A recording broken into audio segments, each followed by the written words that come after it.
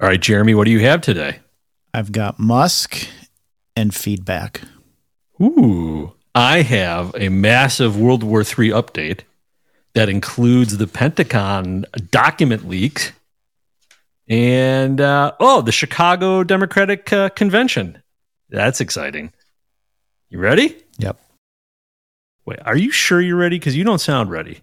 No, the problem is that when I said yep, you forgot to hit the button that starts the music, so it made it sound like I wasn't ready. No, because you sounded like, yep. Okay, I'm going to ask one more time. Are you ready? Yes. Okay, people, let's begin.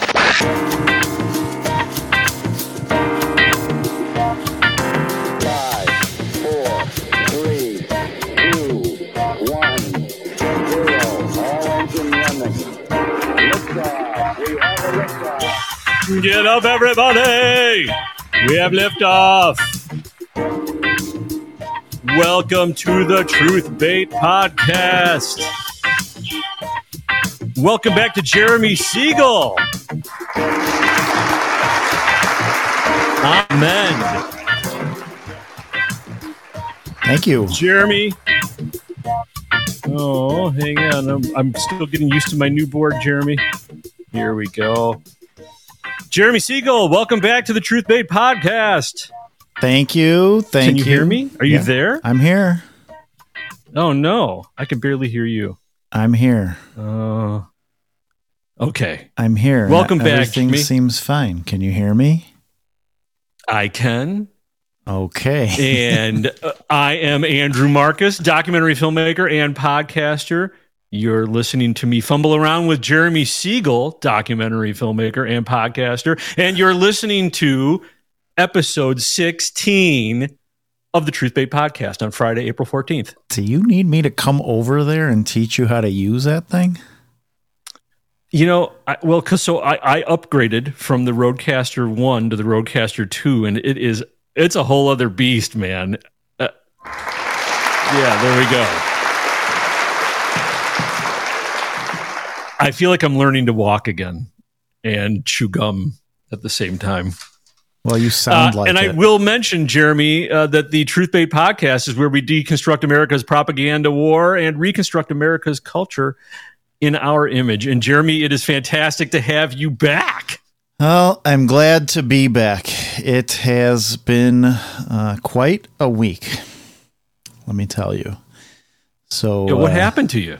Well, we have been blessed with diseases coming through our household, thanks to people, I don't know who, but some people with inability to mask up or self-regulate or lock down whenever they're sick. So I'm fully on board for Fauci 24. You want people to stay safe. I want people to stay safe, stay home, stop getting us sick. Well, I don't know. You sound spiteful, but I'm happy. It's funny because everybody feeling better. Everybody is. Yeah, what happened? Okay, briefly, my son was hospitalized. He is 15 months old. He has Down syndrome. He has very narrow airways, and anytime he gets a respiratory illness, he is much more seriously affected by it than most common children would be, and this was one of those Jeremy, cases. how am I supposed to make fun of the fact that you were out now that you've dropped your Down syndrome child on us? That was my defense. I just have to be solemn. I'm glad that you're all feeling better. Yes. So I have been in the hospital for a few days tending to him while my wife was tending to our other children who were sick at home. And he is much better, thank God, and everybody is recovering. So that is why I couldn't be here on Tuesday. I was planning to be. There was absolutely no way that I had time to prepare for a show or even participate in a show. I was really just focused on keeping my son breathing. And the doctors were great, and everything went great. He really rebounded well, and we're just praising God. Everything is fine, and we're back. So now I'm back. I did hear your show. I'm glad that. Yeah, I was going to ask if you had a chance while you were sitting there in the hospital to put on the Truth Bait podcast, episode 15, the first solo cast, the half truth. First of all, I didn't even know you were going to do that. I just thought you were going to announce no show today. Yeah, I didn't know what I was going to do. And then I realized I had spent so much time. It takes me 2 days to prepare each episode. And there was no warning that we weren't going to do that episode because it really crept up on us that you weren't going to be able to do it. It came out of nowhere. And so, yeah, I decided the stuff that I thought was not evergreen, I held a bunch back. I just did the stuff that I thought was not going to keep, and I had spent a lot of time on. Well, I was, and our audience deserves it. They deserve the half truth. I was sitting in the hospital. My son had fallen asleep, and so I pushed play on the Truth Bait podcast for the first time as a listening participant. Rather than a co-host. As a citizen producer. Yes. Yeah, so I wanted to citizen produce some feedback for you about that show. Oh, that's the feedback you have. It's from you. Yeah. Uh-oh. Hang on a second. I'm going to strap in here. Let me get my seatbelt on. All right. I'm going to have to Foley in a sound effect of strapping in there. Well, are you ready? Down. It's at 7 minutes. At 7 minutes, I have to Foley in sound. Okay. I think. Go ahead. You have feedback for me? What's going on? Are you ready? You didn't say anything. I thought the show was great, but not so great. It was missing something. That's it. I thought you did a tremendous job carrying the show on your own. Except I wasn't there, and you sounded lonely. It was lonely. I felt very much like I was talking to myself. You sounded like you were talking to yourself, except when you had some of those thoughts like, I wish Jeremy was here right now to bless us with some of his brilliance and intelligence on this matter. Like I liked when you made comments like that. Jeremy here. Right. I loved those. Were my favorite parts of the show, by the way, when you're like, man, I wish Jeremy was here to tell us what this means. Like that was great. So those were definitely one thing highlights. I liked about it was the length. I did like the length of the show that we in and out in like an hour. That was my favorite part, actually. Not because I was tired of listening to you, but because it was good. It was quick. So maybe I should retire and you should just take over. No. If you did that, we would be completely. Yes. So I don't want that. I agree. So, no, I got to hand it to you, man. That's brave to take on this task on your own, because I think people who've been listening from the beginning, it's this particular podcast requires both voices, I think. It does. And my biggest concern was that by doing it alone, it was going to really reveal how little I'm bringing to the table intellectually. Seriously, it is something that we are able to do together. I'm formulating my ideas off of our discussions that are happening right in front of the audience. And so to not have you there to bounce my ideas off of is definitely, it's like having an amputation. It's like the show tried to transition into a solo act. I do like, though, that it sets the precedent that we can do the show individually if need be. If one of us has to drop out, if it's beyond our circumstances, we say to the best of our ability, and sometimes it is beyond our ability. And the next time it's beyond my ability, you now, sir, can do the show. Maybe have to do the show alone. It gave me solo. It gave me an appreciation for even some of the worst radio hosts out there who can do this by themselves. Yes. I mean, it is hard. Like I wouldn't want, but I wouldn't want to do this by myself. It's just not, I don't know. I guess it's cool if you can develop your audience that way, talk directly to people. But to me, I need you to smack me down sometimes, otherwise I start thinking I'm too smart, versa.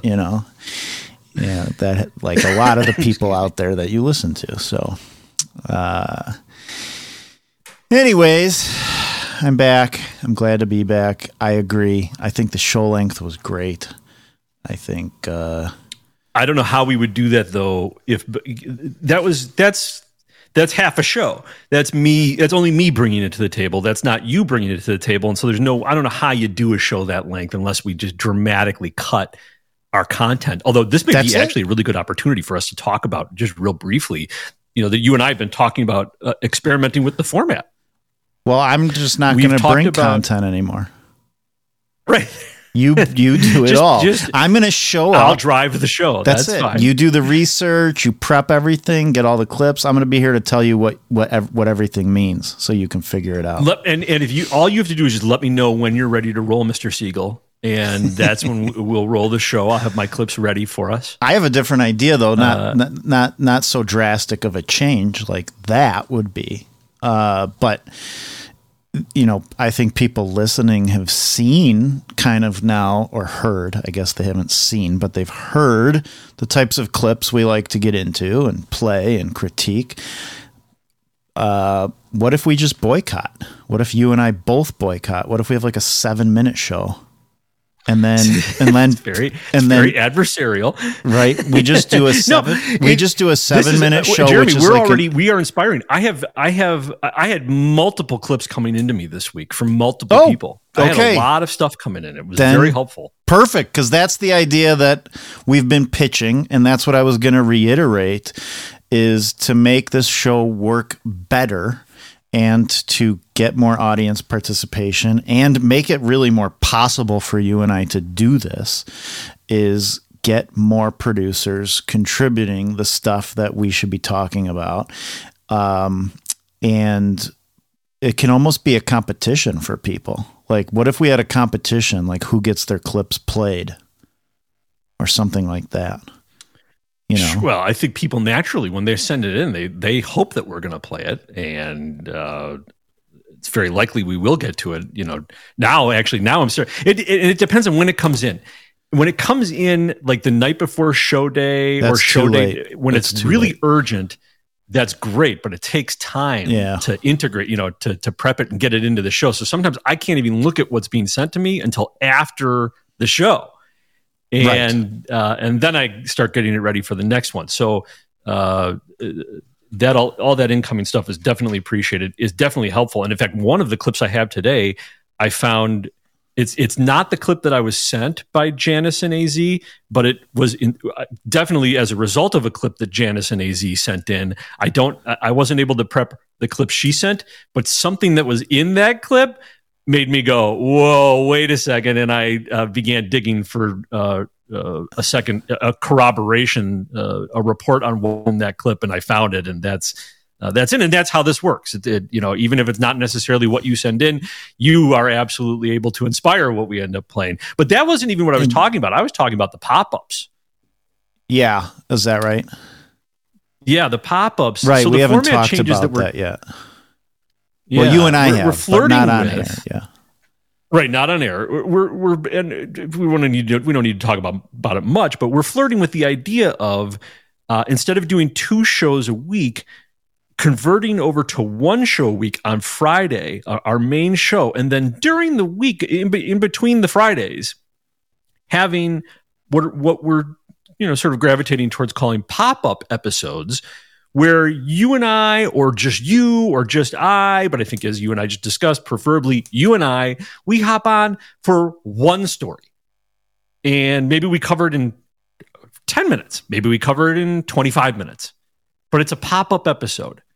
And it serves to keep engagement with the audience during the week, because the problem with going down to one show a week is that's a long period of time in between. There's a lot that happens that you want to talk about that isn't going to last until Friday. It's not going to be fresh by the time Friday rolls around. Sometimes there's breaking news, and we may want to comment on the breaking news. So I guess at any rate, we haven't made any decision yet. And in fact, I think we invite your feedback at truth@truthbait.com. Tell us what you think about this idea that maybe we would go down to it. We would go to a main show on Friday, which, by the way, if we're at just one show on Friday, we could make it 6 hours. Longer. We could make it 6 hours. Yeah. You just tune in the morning when you wake up, and we'll be done by the time you go to bed. So we'd have a main show on Friday where we can, be a little bit more in depth. We don't feel, like we need to, get out quickly. And then during the week, we can do pop-up shows, and they'll come as warranted. They'll come as needed. So that's what we're thinking about. We feel like that might be a more adaptable program for us. And you mentioned, and for the listeners. You got a clip from Janice in AZ, and Yes. Janice in AZ. Like, I don't know who she is, but Janice in AZ is like a regular producer. She's like, she is. We've had a lot of clips from her, right?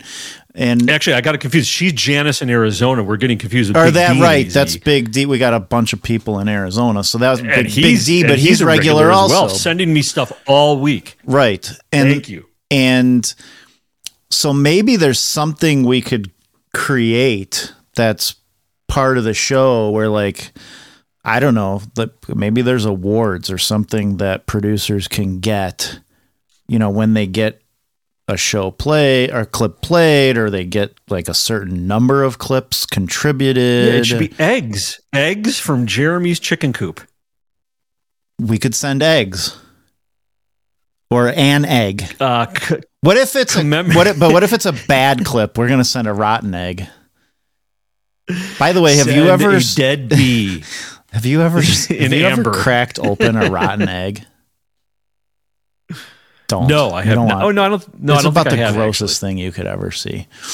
Anyways, I'm not going to send any rotten eggs. But anyways, that was an idea I had, is something that try to give something to the people who are regularly contributing.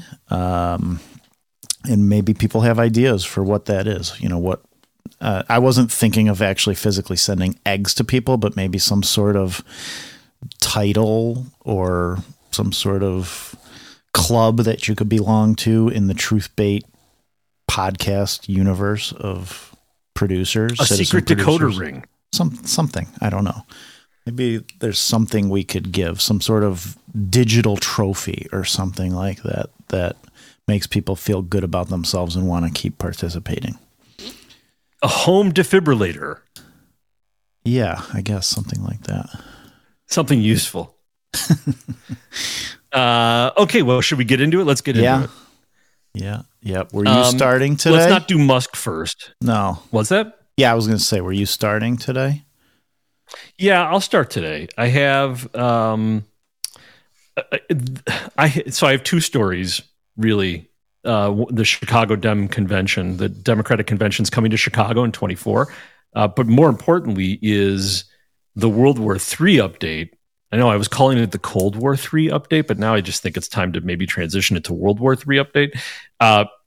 And that includes the Pentagon document leaks. I'm wrapping that up into the World War III update. So let's just go right to the World War III update. Okay. Starting with the Pentagon document leaks. Jeremy, you've been unplugged. This would be a good baseline. What do you know about the Pentagon document leaks? Today is the first day I've heard about it. That's amazing. I was totally unplugged. Fire, and it's around the world. I was totally unplugged in the hospital, so I really just started seeing this this morning. So, okay, well, tell me what you know. What do you know so far? Somebody leaked a bunch of documents. Excellent. Okay, well, you're going to be a very good Virgin audience member. Someone from the Pentagon leaked some documents. Says something about secret stuff going on over in Ukraine, Russia. People are now finding out Russia's winning or Ukraine's not doing as well as they said, and we have boots on the ground in Ukraine. Right. Well, the story started to break this week that documents were leaking out. And they were photographs of documents. So this wasn't, it didn't appear to be a hack. It appeared to be somebody had photographed documents and uploaded them. And as it turns out, they were uploaded to a private chat, a private server on Discord, Discord is an online chat community. My kids are on Discord. All the kids are on Discord. This is a big gaming chat community. And here I'm going to play CBS, which, I call CIA BS. This is the official line. This is what the spooks want you to know. We don't know who's behind this. That's John Kirby, National Security Council spokesperson. We don't know what the motive is. Pentagon officials are working to identify the source of leaked war documents meant for senior decision makers like the Joint Chiefs of Staff. Pages seem to be drawn from classified military briefing books, including CIA updates. Not even the White House can say if the crisis is contained. We don't know. And is that a matter of concern to us? You're darn right it is. How serious is this situation? This is very concerning. Republican Congressman Mike Turner, chairman of the House Intelligence Committee, was briefed Monday. The access to these documents would presuppose some access to even additional and more documents that might be of greater concern or higher classification. The leaked information is largely focused on the war in Ukraine. With the spring offensive against Russia approaching, the documents apparently reveal Ukraine's reported need for new munitions, so acute its air defense could crumble. A former intel official says it also indicates that the U.S. and others may be keeping tabs on the Ukrainian president's conversations. I think it's really a new frontier in many ways. H.R. McMaster, former national security advisor and CBS News contributor, says the apparent mix of authentic and doctored records looks like disinformation warfare. The combination of elements of truth with falsehoods to advance an adversary's agenda. He also warns it could potentially impact diplomatic relations. Some of these leaks can draw into question our reliability, our trustworthiness with allies. We're going to have to do some damage control. All right. There are a number of things in that clip that make me think. You know me. I've got the tinfoil ready to go at any time. My first thought was, this is a controlled leak. We did this on purpose. And the reason that I thought that was, this is what CBS, CIABS wants you to know. Notice how they go right into talking about how Ukraine is not going to be successful in their spring offensive. The leaked information is largely focused on the war in Ukraine. With the spring offensive against Russia approaching, the documents apparently reveal Ukraine's reported need for new munitions. So there's, that is our military industrial complex wanting more money. So acute, its air defense could crumble. And that's also preparing the American public for the inevitability, which is that Ukraine is at best going to achieve a stalemate. And we're going to get into all of that later on down the road. But I can see where this release could be a psyop. It could be absolutely intentional. Yeah. I think most leaks are. The only thing that works against that is what McMaster said there at the end, which was that we're going to have damage control to do to our reputation. And that is true. This does make it look as though we can't contain any of our secrets, which we can't.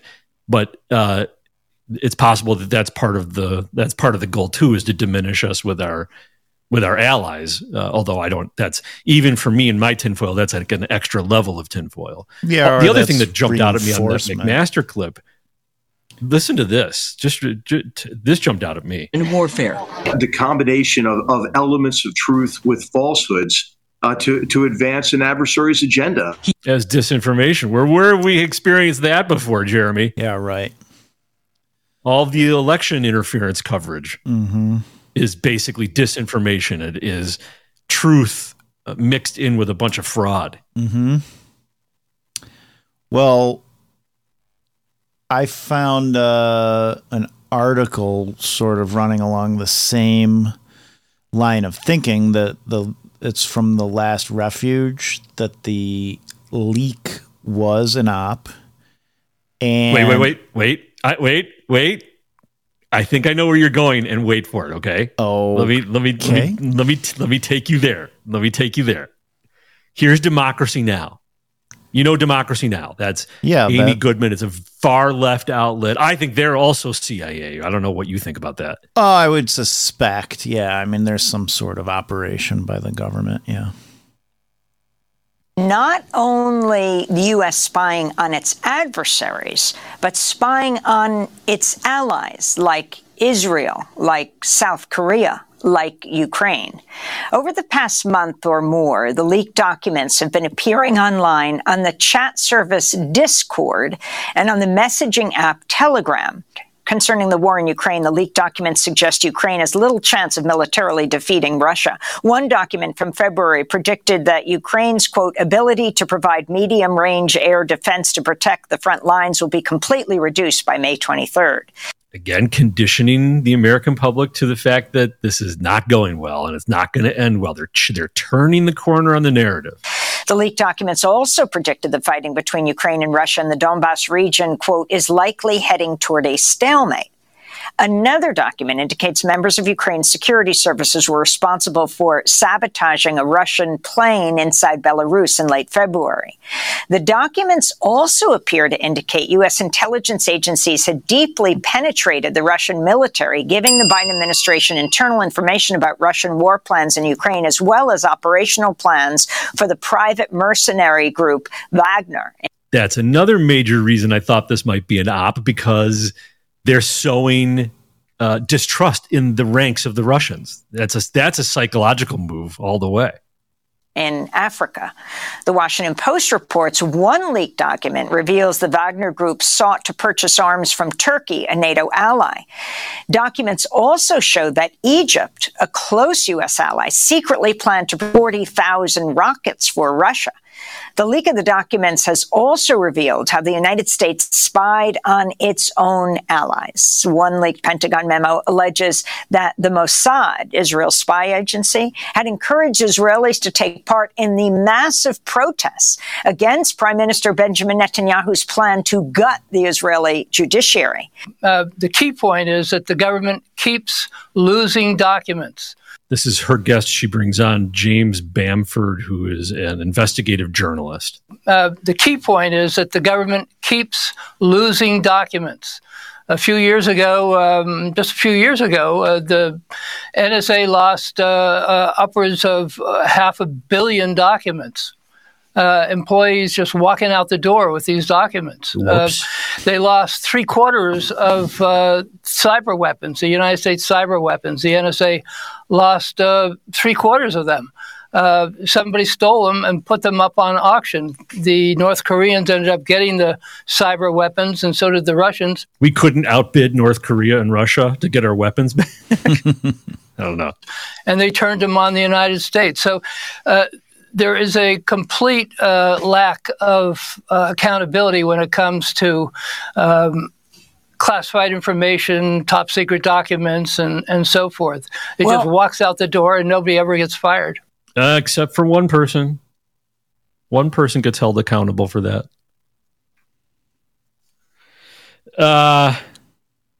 So here's another reason that I felt like maybe this is an op.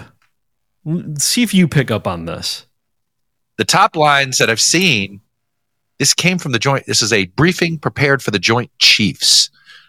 So the most alarming thing about this is that of all places for things to leak out, it came from the military side of the intel community. That's alarming. That was Chuck Todd, NBC. Did you pick up on what sounds a little suspicious about that? That it's from the military side? Yeah. Wasn't Trump aligned with the military side of intel? Didn't he move all of special ops over to the military side of intel, taking it away from CIA? I don't know. Did he? I don't know. I believe that he did. And then Lloyd Austin, Secretary of Defense. Listen to this comment that he makes. And this was played on Voice of America. So they put this out as the officially approved American propaganda.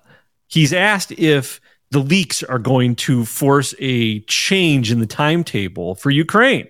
Asked whether Ukrainian President Volodymyr Zelensky should alter his plans for an expected spring counteroffensive against Russia, Austin had this to say.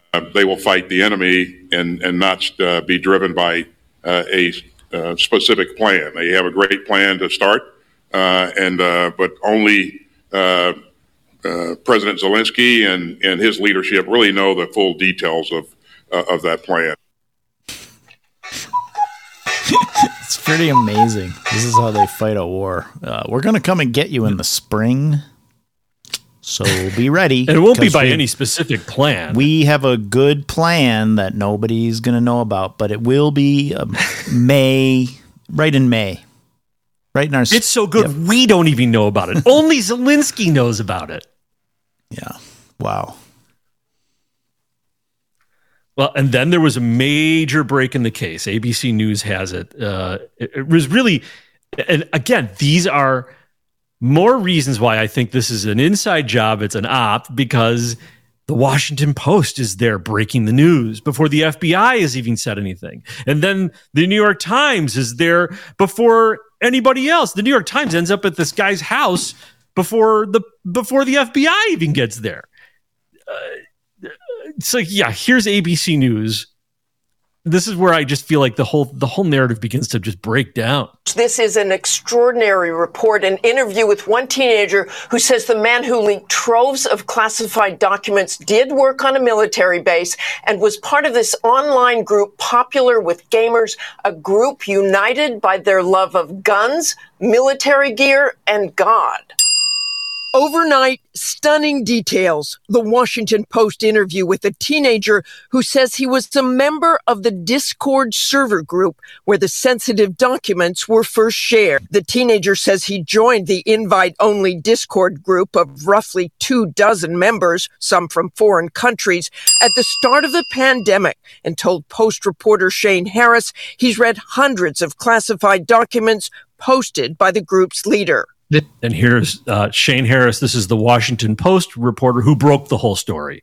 This individual OG was apparently sharing this classified information, which was illegal after all, and he appeared to understand that, to prove a point, to prove that he could, to impress the people around him. I'll tell you what, I'm impressed that this Washington Post reporter has just nailed down the guy's motive. Yeah. He's just declaring what the motive is. Kind of almost like an ego trip. He wasn't acting as a whistleblower. He was trying to impress his friends. He appeared to think that they needed to know things that ordinary people didn't. They've got that narrative framed up perfectly. That he enjoyed telling them about secrets and things that he knew that ordinary people did not. According to the Post, it's unlikely the leaker intended the information to spread further. The Post also describes a video they say that the teenager says is OG. The man says the Post is at a shooting range. They say he yells a series of racial and anti-Semitic slurs into the camera, then fires several rounds at a target. The teenager also says as yet he has not been contacted by federal authorities. I mean, how perfectly is this just wrapping up like a bow around a present, a narrative gift? Yeah, they've got it. They've immediately got him. They got the whole motive. And they immediately know what his motives are. And it just happens to be a racist, gun-toting bigot.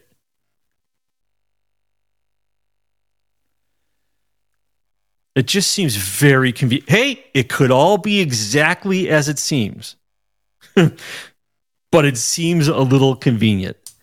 And then they very shortly thereafter, they caught up with the guy. His name is Jack Tierra. And wait till you hear this. Again, New York Times shows up at this guy's house before the FBI, and wait till you hear how CBS describes how this happened. This doesn't make any sense. Today, the Justice Department arrested Jack Douglas Teixeira in connection with an investigation into alleged unauthorized removal, retention, and transmission of classified national defense information. It came 1 week after the Pentagon first discovered some of its most highly classified documents posted on social media. Although the leak started last fall, when secrets first started showing up on a gaming platform called Discord. However, it slowly spiraled into just intelligence about everything. The Washington Post interviewed a teenage member of a small chat group on Discord who said the leaks began with text messages quoting from classified documents. And then, when no one seemed impressed, photographs of the actual documents. It would appear as if he sort of grew angry with the fact that only one or two people were paying attention to these documents that he was pouring his heart out into. And as a sign of just anger, he just decided to post the full documents. Glimpses of what lay beneath the documents, a countertop and a kitchen floor, matched photos of the inside of Teixeira's home. A digital trail which led the New York Times there ahead of the FBI. Okay, excuse me? The New York Times sees the countertop and the floor and is able to use that to track the guy down before the FBI. Perfectly reasonable. Okay, let's think about how that could possibly be. They know this one kid, so maybe they are then looking at the photographs and uploads of everyone that this kid is connected to in social media until they find this sliver of countertop and floor? Maybe. Then the FBI should move into the New York Times office and let them lead investigations, because that's outstanding. It seems this like is they just are like when sharing CNN office shows space. up. CNN was at Roger Stone's early morning raid. I think before the FBI showed up. They were there rolling when the FBI rolled up. So this is how they do it when they're coordinating. Yes, and that matched photo. What? I mean, that's been happening now for a while. That goes back to the John Doe investigations in Wisconsin. That's what they were doing with the people. They were raiding their houses here, and people from the Journal-Sentinel were showing up at their houses before the FBI was. So this is a pattern now that's set in stone. And listen to this kid again. He's reading. What he says right now, he's reading. Listen to it again. He sort of grew angry with the fact that only one or two people were paying attention to these documents that he was pouring his heart out into. And as a sign of just anger, he just decided to post the full documents. Glimpses. Now, he could be reading because he's nervous because he's going to be on the news. The guy's just a kid. And it might be good advice, but I just thought I would point out he's clearly reading. Well, you just call him a crisis actor?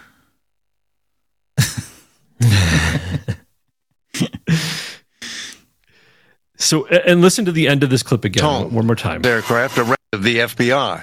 Teixeira was stationed at a base in Massachusetts, where live feeds from Air Force surveillance aircraft around the world are downloaded and analyzed. He worked with fiber optic cable and may have been able to monitor the network over which the classified documents flowed. But that is not what he had. He had photographs of printed documents. He didn't have screen captures. He didn't have digital files.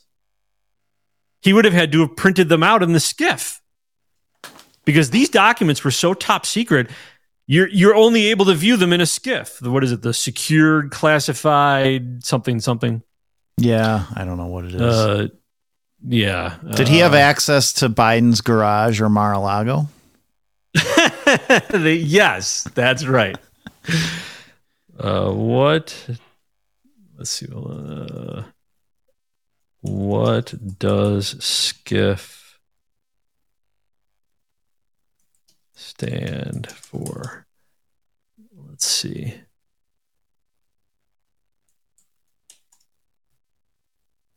Sensitive Compartmented Information Facility. That's what SCIF stands for. Okay. I just asked ChatGPT. Is that like the new Google? My new friend. Well, I pretty much did the show with ChatGPT on Tuesday. I was wondering. ChatGPT was in the co-pilot. You know what would be great?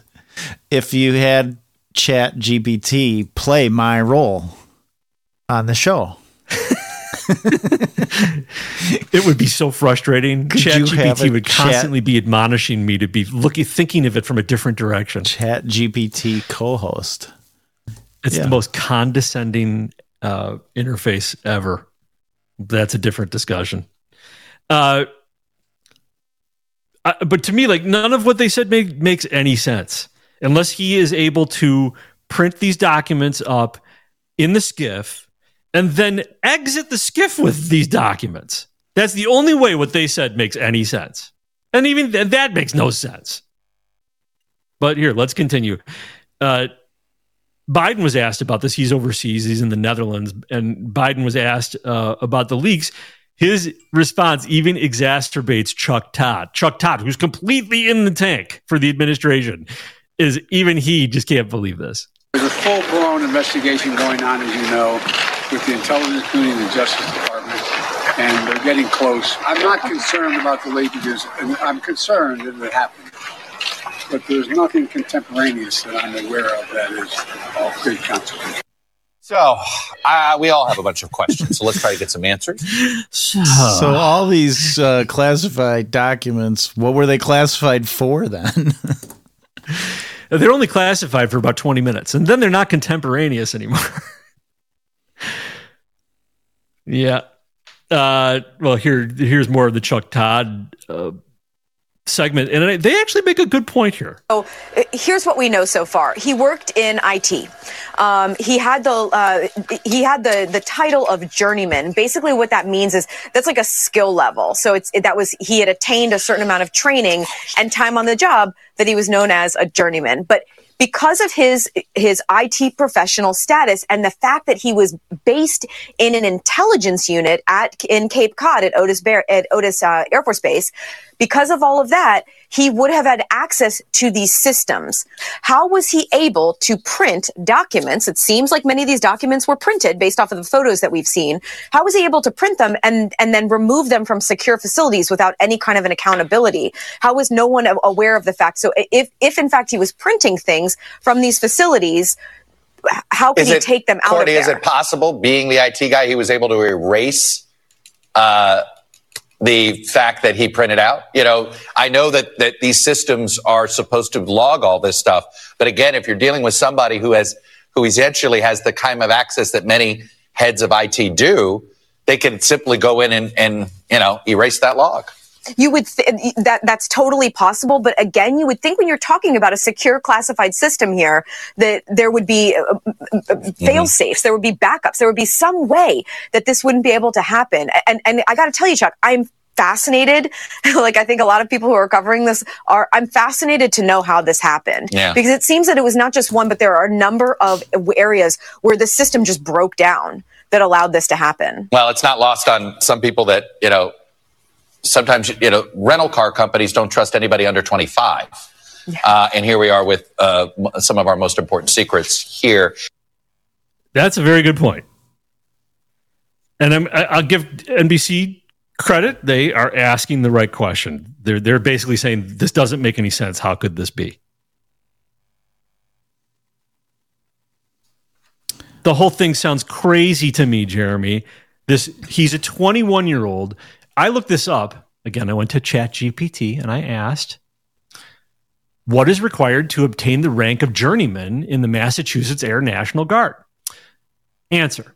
To obtain a rank of journeyman in the Massachusetts Air National Guard, you must first enlist in the Air National... Thank you, ChatGPT. And successfully complete basic training. After basic training, you will undergo technical training to learn the skills necessary for your chosen career field. Once you have completed your technical training, you will be promoted to the rank of Airman First Class E3 and begin to gain experience in your career field. To be promoted to the rank of Journeyman E4, you will need to meet certain time in grade requirements as well as demonstrate proficiency in your job duties and pass the required leadership and developmental training. And then I ask, how long does it normally take to be promoted from E3 to E4?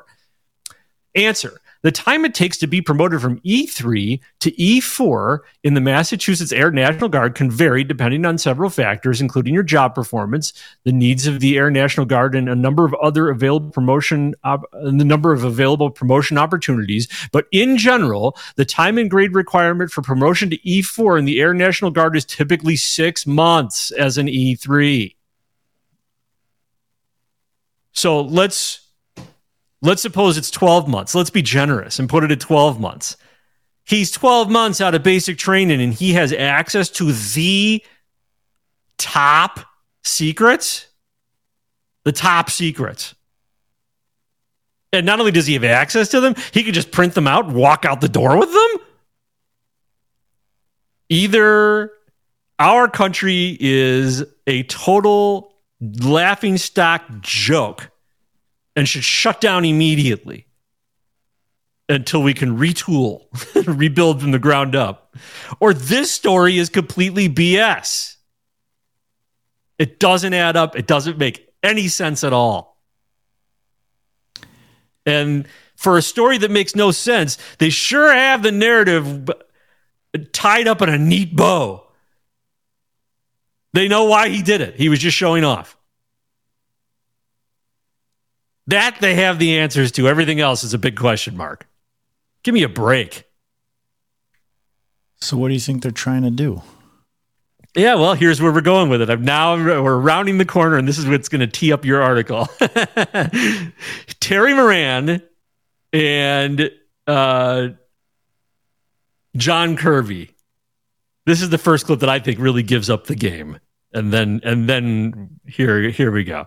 Should the American people think that the administration is losing the battle against whoever wants to steal our secrets, whether it's foreign adversaries or hackers? I think the American people need to know and deserve to know that we're taking this very, very seriously. We're going to get to the bottom of this. And then if there's actions that need to be taken, as we learn more about the extent of what happened here, we'll obviously take those. Yeah, I bet they're going to take actions. I wonder what those actions can be. And here is somebody on TikTok. I went looking to see, I've started going to TikTok to see how people are reacting to things, because people aren't reacting to things on YouTube or anywhere else. They're really reacting on TikTok. And I don't really love TikTok, although I don't hate them any more than I hate Google or Facebook. So, but TikTok's where it's at. Listen to this. This blew me away. This is from somebody named Bumble Lee. And when I first saw the image, this is a good example of don't judge a book by its cover, because when I saw the image of this person, in the return for the search I did for this, he has a nose ring. Frankly, I don't even know if it's a man or a woman. I can't tell. This is somebody whose gender is completely ambiguous to me visually from the image that I see here. You may be able to tell from the audio. It's a deeper voice like a male, but the inflection and mannerism of a female. But listen to what this person says. I'm calling it right now. The government is about to use this to continue to push the Restrict Act on people. The other thing is, too, he was a low-ranking Air National Guard person. Immediately the question is being thrown up of how he got access to this information and how he, of course, put it on Discord. It was public for weeks, like anybody could see it. It's funny, too, how we had the trans shooter in Tennessee while all these states have been pushing out anti-trans bills. And now we have a breach of security through the use of social media. You know, that thing that the government's trying to restrict? This person nailed it. That's it. Nailed it. And I'm telling you, this person has earrings, like black earrings. Like you would see this person at a Rage Against the Machine concert. You cannot believe what this person is saying compared to what they present, how they present visually. Sounds like they work in the administration. They completely get it. Yeah, that headline is also up on NBC. U.S. intel agents may change how they monitor social media. Chat this is so perfect because here's after NBC. Missing leaked U.S. documents for weeks. Here's the video that goes along with that, the audio. NBC News is learning tonight that intel agencies are looking to change how they monitor chat rooms and social media online, according to multiple sources familiar with this. That is what this is about, ladies and gentlemen. That's it. That's what this is. And it looks to me like this 21-year-old is a patsy or a fall guy or a dupe. Well, it's hard to say. It's still possible. How could this 21-year-old with charitably a year on the job have access to all of that information and be able to just walk out with it? He might have been set up to just be this guy too. Like they could let you in. Well, that's what I'm saying. Right? They might have 20 other guys in there that they thought might have done the same thing. Oh, Jeremy. That's genius. And yes. Right? Like we know, if you think about it, if you're like if you're in the head of these organizations and you understand the psychology of people, you get to give somebody way more power, way more privilege than they should be given, who don't know how to deal with it. You know, somebody in there, it's just a human nature to sin, to do things. This guy, easy to know that somebody's going to go in there and, all of a sudden I have access to all this stuff. I'll go share it online. I'll show my friends. And I'm sure that the government's had Spook GPT for long enough to be able to plug anybody in and find out how come up with a character profile. You have a gamer, a loner, no girlfriend, whatever, still lives at home. Let's hire whatever that guy. profile they need. Let's hire that guy. He'll be the next 20 leaker. Of these guys. Right. Yeah, let's hire that guy. He'll be the next leaker, and he doesn't even know it. Make sure it's a white guy. Make sure it's a white conservative. Yeah. I see in that same report that they may also want to reduce printers to prevent another classified document leak. U.S. Just intelligence. Make everybody wear eye patches when they go in. You can only have one eye. You can only use one eye. U.S. intelligence and one ear. May reduce printers to prevent another classified doc. We're not going to do anything to keep people out that might steal the information. I like the Chuck Todd bar. You have to be old enough to drive a rental car to the skiff to be able to have access to the skiff. Yeah. So let's listen to NBC set up the whole thing. NBC News is learning tonight that intel agencies are looking to change how they monitor chat rooms and social media online, according to multiple sources familiar with this. And please, NBC, can you do away with that sound effect? That is the most annoying sound effect for television. I thought somebody was texting you. That's in their report? No, that's a broadcast sound effect. Okay. After that huge leak of sensitive Pentagon documents on Discord. Apparently they're looking at now how many kinds of sites like this they watch after all of that classified information was exposed. It was mostly related to the war in Ukraine. The Pentagon really showing it does not want a repeat at all of these super sensitive documents just hanging out for maybe weeks without anybody noticing. NBC's Dan DeLuce is joining us now. So, Dan, you are among the team reporting on this, you, Carol Lee, others. What are the changes these intel agencies want to make here? Like, is this just a function of getting more staff looking at places like Discord, other corners of the internet, et cetera? Yes, it is. And of course, there's no guarantee. It's still really difficult, right? And the problem is these documents appeared in a pretty obscure corner of the internet. And Discord, the social app where they first appeared, is known by cyber experts as a place where you can kind of move illicit data, that it's a place where sometimes criminals put out malware or stolen data. So some critics are saying the U.S. should have been a little bit more vigilant. On the other hand, we can't watch everything. So they're trying to now expand the number of sites they'll look at. They're also looking at restricting how many people get access to some of this classified information to try to... Yeah, they're not going to let kids have access anymore. Try to reduce the risk. What about privacy laws and how that plays a part in this? Because that's a factor here too. Absolutely, and it's complicated. It's not so easy. You cannot burst into a private chat room without probable cause, no matter what government agency you are. So just like after 9/11, there's going to be this balance here where they try to be vigilant, try to prevent this, but there still has to be some kind of legal authority if you're looking at a private chat room, and these documents started out on a private chat room. So this is the Intel version of 9/11, and you're basically going to get the Patriot Act shoved down your throat. That's it. What is it? The Restrict Act? What is it called? Yeah, the Restrict Act, which may as well be called the Digital Patriot Act. Well, Restrict Act is at least more honest. Patriot Act is nothing patriotic about it. At least they're being honest that they're going to be restricting everybody. Yeah. Was that NBC story your headline? Well, that was where it was linked from The Last Refuge, and they had that take on it, and that's what I thought was right. That's where I thought this was going. Yeah. So you proved once again you don't need me. No, I totally needed you because you figured out how they did it. That they planted a bunch of guys in there like this, and they just waited for one of them to do it. Yeah. I think you're dead accurate about that. And no, I never would have realized that never would have occurred to me. Yeah, like is this 21-year-old kid? I mean, it's possible he just went rogue to, leak all these documents and show the truth about Ukraine and Russia. But really, is that really what happened?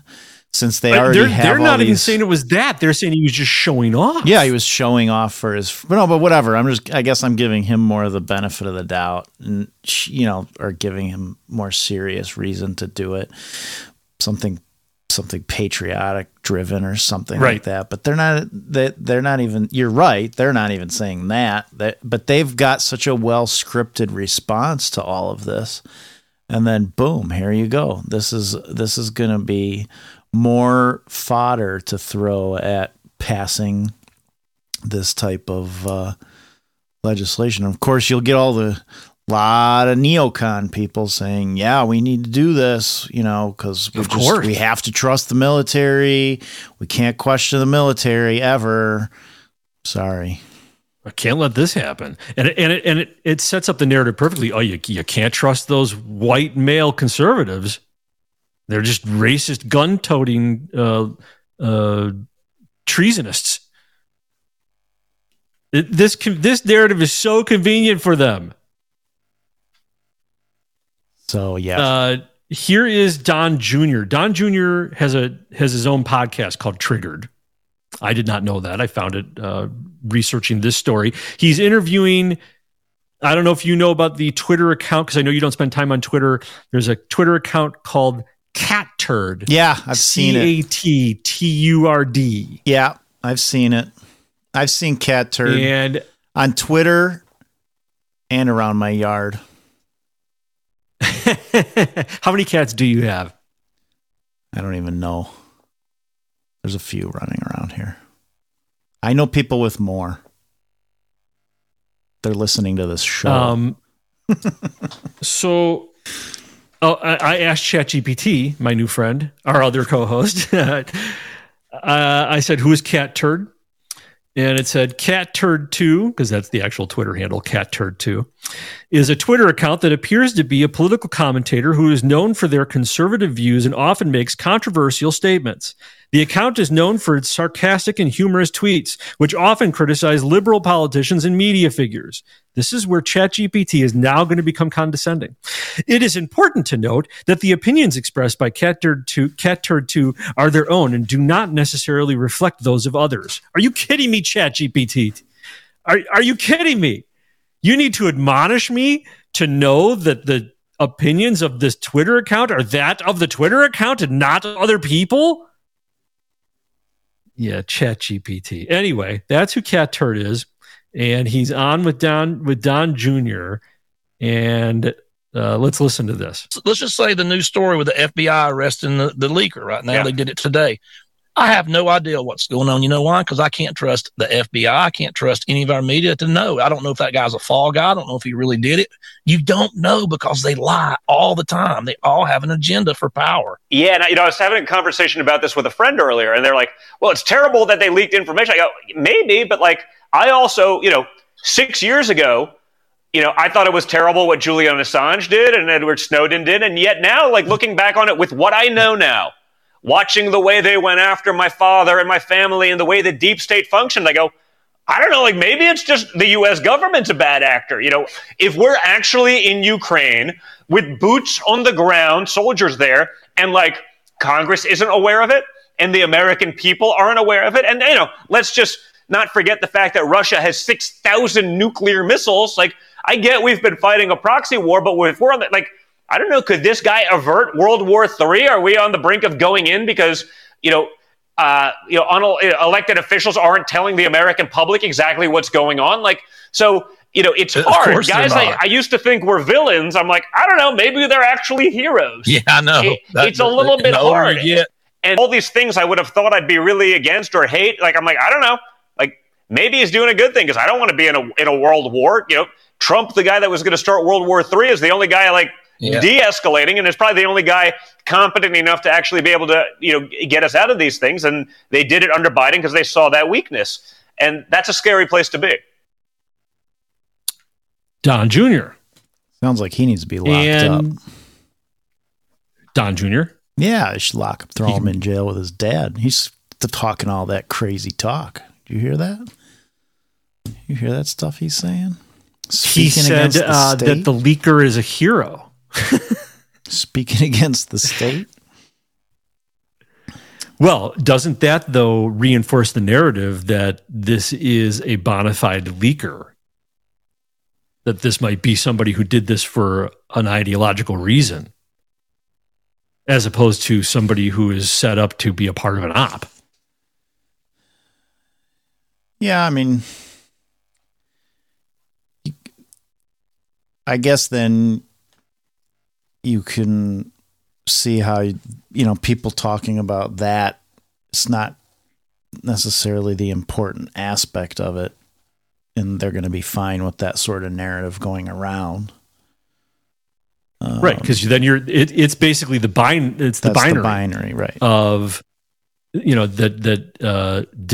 did he do it because he was just goofing off, or did he do it because he was, because he had a reason? But let me just say, that's a digression, because this is what caught my attention with this particular clip, and it leads into where we're going next. Listen to this again, what he says. Maybe he's doing a good thing because I don't want to be in a world war.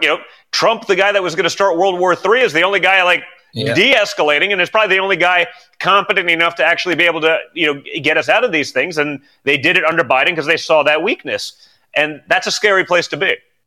All right. That takes us into the next part of the World War III update. And as we now round the corner into overseas, into Russia and China and Taiwan. And that I've spent a lot of time talking about China and what the United States, our role in provoking China, really poking them in the eye with a sharp stick, I think is the way that I put it. And I have to tell you, on one level, I'm completely fine with that. These are communists who run modern day slave camps. They commit genocide for territorial gain. I have no problem confronting communist China. What I have a problem with is making ourselves completely dependent on them in every way and then confronting them directly, head on. That is stupid. I don't understand that strategy. If we're going to make ourselves completely dependent on them, then I think we ought to take a different approach than direct action, rather than provoking them. I don't see how the two work together. And we've talked about how the United States passed the Taiwan Relations Act, the TRA, and gave Taiwan assurances that directly contradicted the assurances we gave to China in the 3 communiques.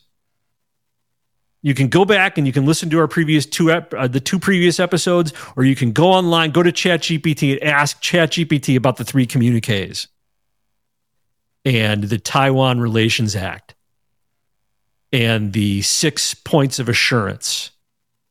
And you'll see that we've been running a pretty duplicitous game with them. And again, I'm not exactly sad about that. I think it's insane that we've done that while making ourselves completely dependent on them. So, unfortunately, Carter provoked them while appeasing them. Reagan, unfortunately, did the exact same thing. He gave them assurances and also gave Taiwan assurances that just basically left the assurances we gave the CCP worthless. And Trump did the same thing.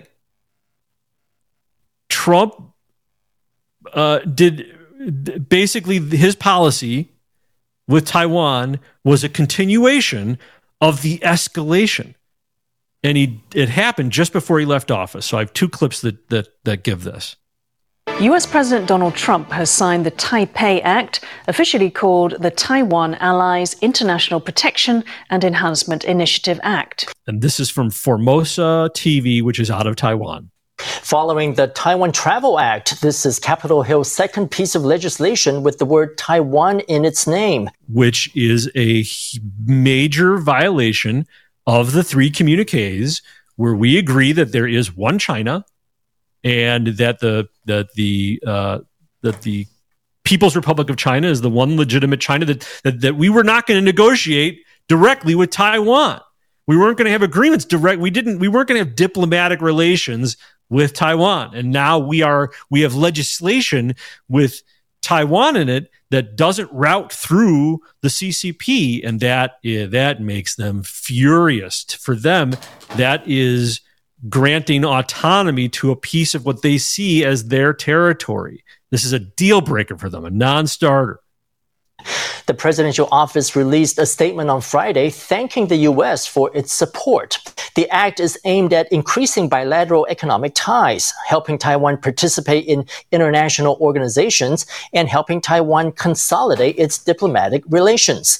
The act also authorizes the U.S. State Department to consider reducing its economic, security, and diplomatic engagement with countries that undermine the security and prosperity of Taiwan.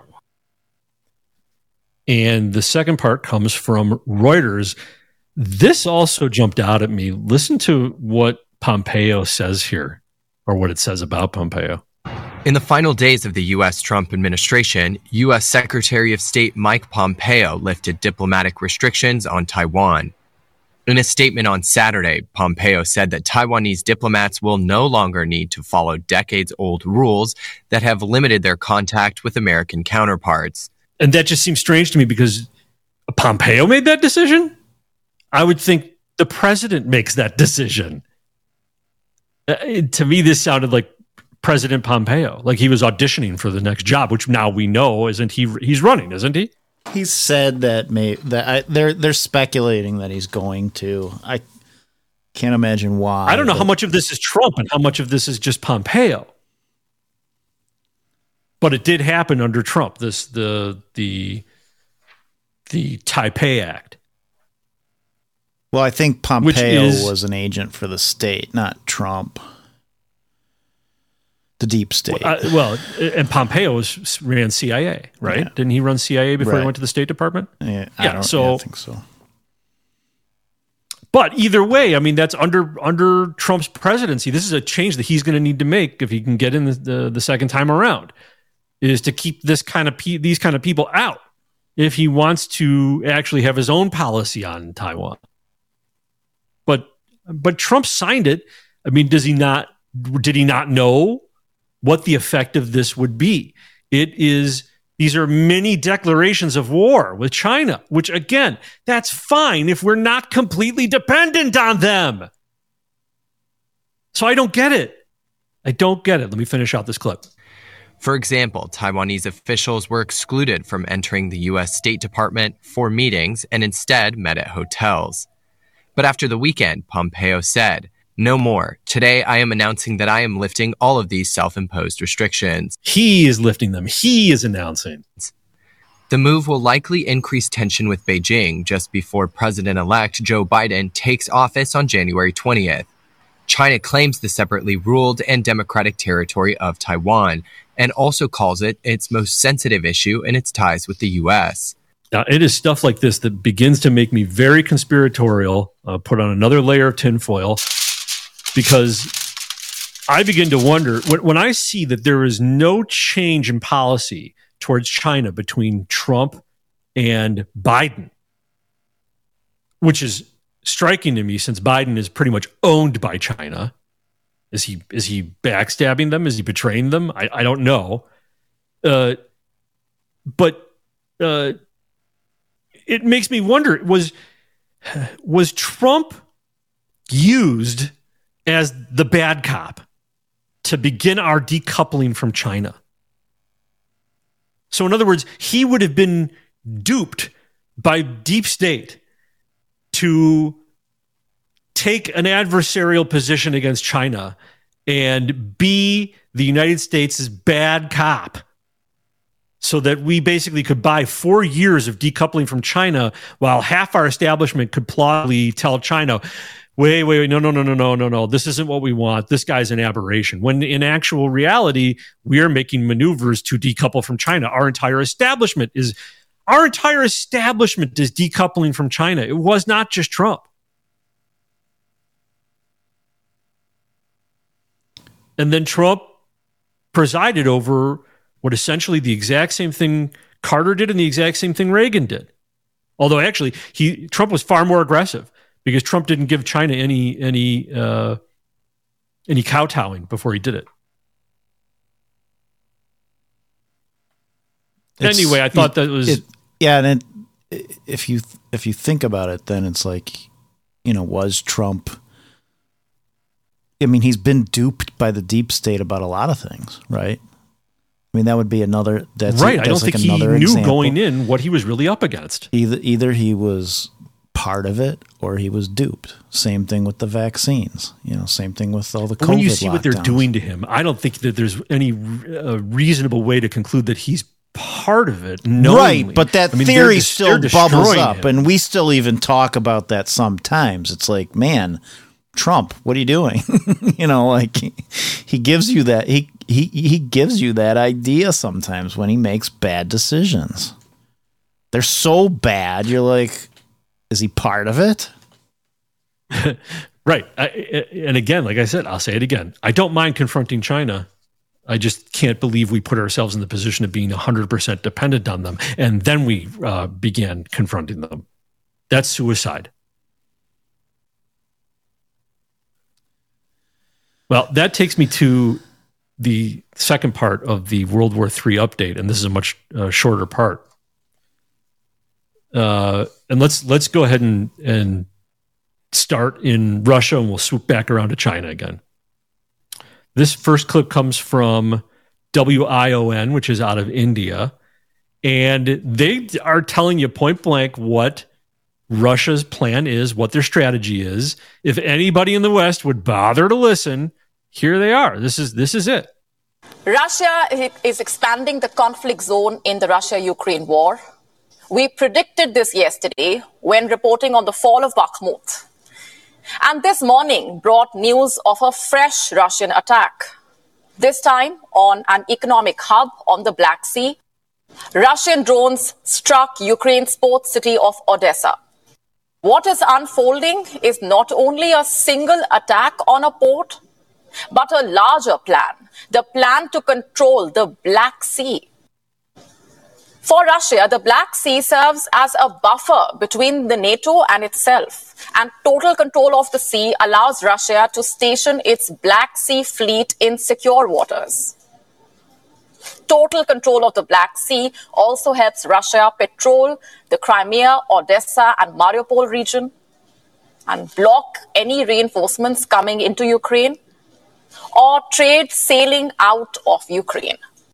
The question is, how will Ukraine respond? With the intensity with which it fought in Bakhmut?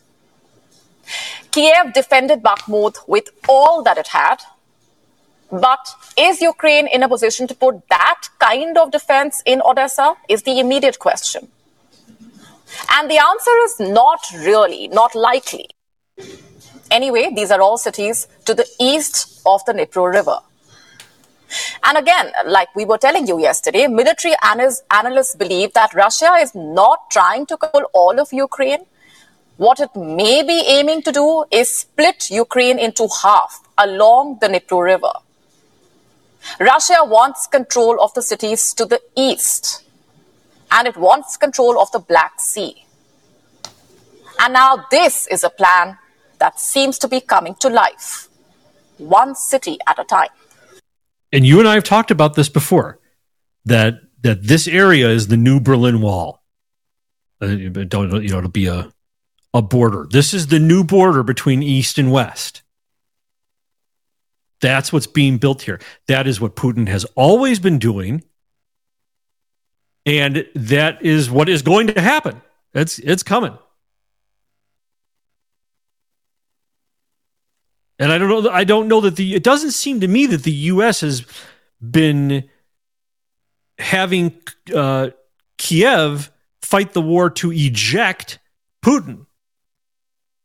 It seems to me they're fighting the war to inflict losses on Putin. And again, from that perspective, this may be a great success for the United States, where Putin was on his way to becoming a resurgent, full global power. And now Putin has basically been reduced to a vassal of China.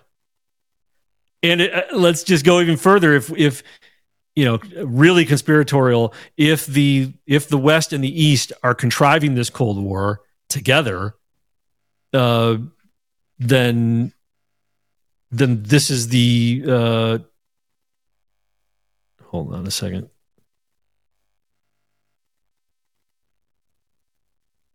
If West and East are contriving this, then this was always the plan.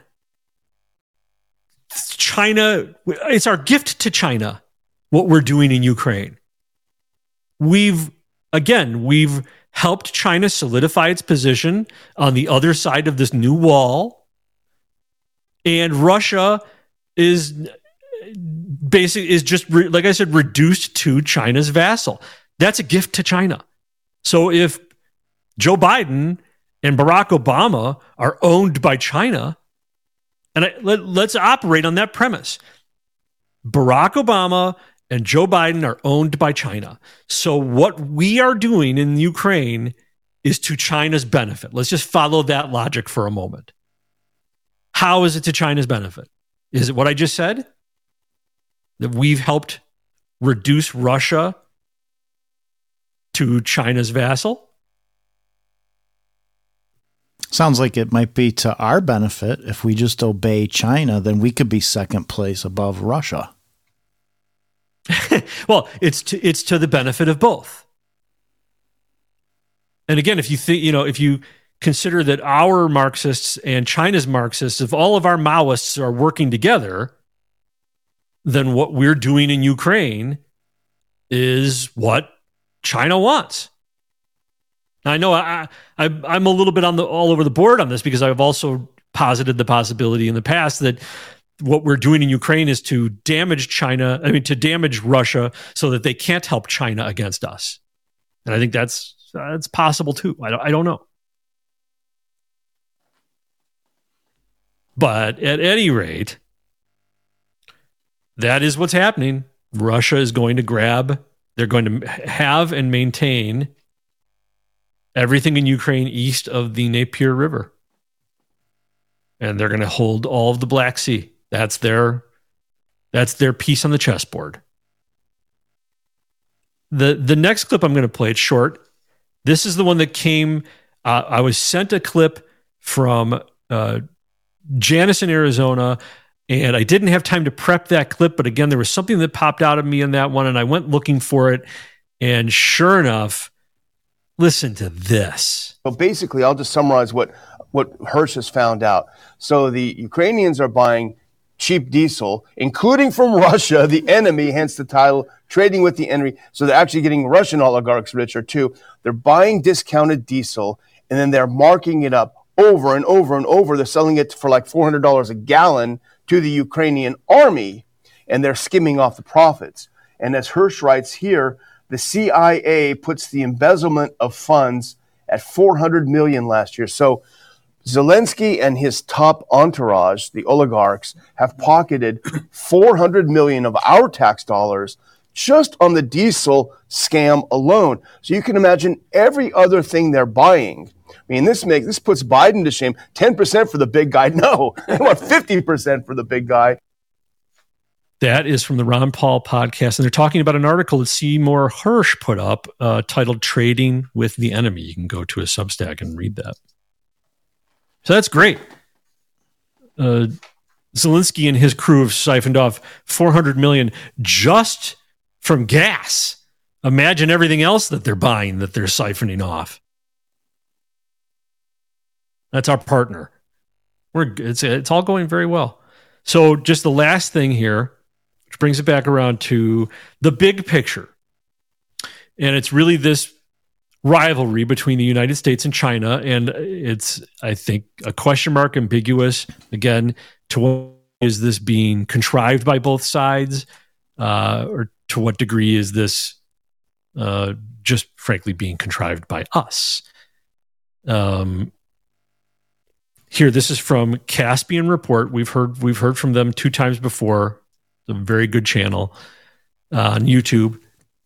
Biden and the West are trying to counter Belt and Road. Now, either they are just setting up the West's version of Belt and Road, or they're trying to compete against Belt and Road. It sounds almost complimentary, but again, I listened to this and I just am left almost needing a Xanax, some sort of anti-anxiety medication, which I don't take. I don't believe in those. So, but at any rate, this is frustrating. Listen to this. At the G7 summit in June 2022, Biden and his counterparts launched the Partnership for Global Infrastructure and Investment, or PGII. At heart, the PGII is a reinvention of Biden's previously proposed Build Back Better World initiative, which sought to counter China's Belt and Road initiative. Drafted in 2021, Build Back Better World gained little traction despite vigorous lobbying. The primary problem was gathering support for the initiative at home. Consequently, the lack of public commitment made it difficult for Washington to finance the project independently. Not surprisingly, Build Back Better World failed to pass in Congress. Now, roughly a year later, Biden has reached a new deal to spread the burden of financing by teaming up with the other G7 countries. And when he says a year later, this video is from 8 months ago, so it's a year and 8 months ago, roughly 2 years earlier. The new plan is for the G7 nations to mobilize $600 billion over the next 5 years to invest in global infrastructure projects.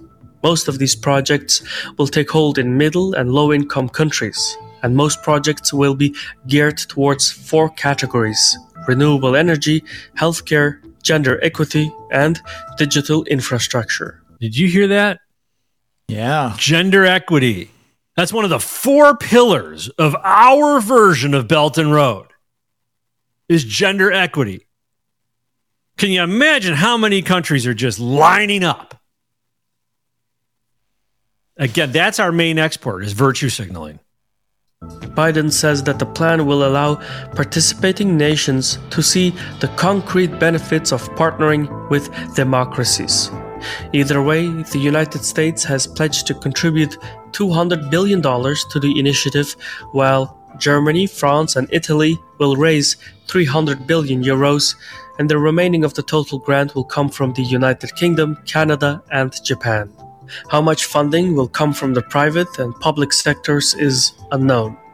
Though impressive, America's Partnership for Global Infrastructure initiative still falls short in funding compared to its rival, the Belt and Road Initiative. Beijing's infrastructure project doesn't have an official price tag, but China has invested about 800 billion euros across the globe, which surpasses the investments promised by the G7. And China isn't done yet. Got that? China's investment outpaces the entire G7 combined. That is how outmatched we are. This giant, this dragon that we are poking repeatedly. Trillions more dollars are expected to be invested through the 6 arms of the Belt and Road Initiative in the coming decade. What's more, according to official Chinese data, Beijing has signed more than 170 cooperation agreements with 125 countries. Oddly, none of them had any gender riders in their agreements. No sections about LGBTQILLPLS plus rights. And another 29 agreements with international organizations across Asia, Europe, Africa, and South America. Matching the size and scope of China's grand strategy will be tricky, even for the G7 nations. But perhaps the biggest issue with the PGII, the elephant in the room if you will, is that the United States is bad at infrastructure investing. In fact, America is bad at maintaining its own physical infrastructure, let alone working on infrastructure projects abroad. Meaning, whoever we give money to for infrastructure, where do you think it's going? China. They love that we're passing this. They're going to reap big benefits from this. It is by no means an accident. In 2020, Chinese firms won $2.3 billion worth of contracts outside China, while the United States gathered only $27 million worth of contracts. Do you need to hear that one again? Here, he says it again. 2.3 billion versus 27 million is a staggering difference. Which is why we have all the standing in the world to go have a frontal assault against China. Where do you think all the other countries are going to fall?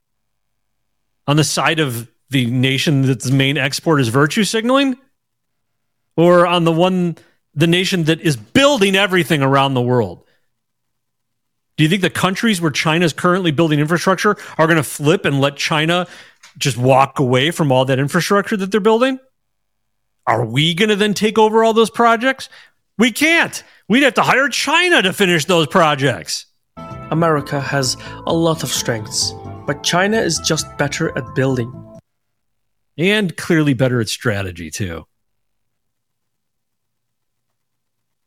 So, again, I don't know what to think. Because I could see where if the United States, if our swamp, if our establishment at some point realized, wow, we've been overtaken. There is no way we're catching up to China. Then divide and conquer is actually a logical move to make in that circumstance. I'm not saying it's the right one. I'm saying it's a logical one. If you can't win the world, divide it and take the part you can. And we seem to be doing everything we can to provoke China to attack Taiwan so that the world will be divided over that issue.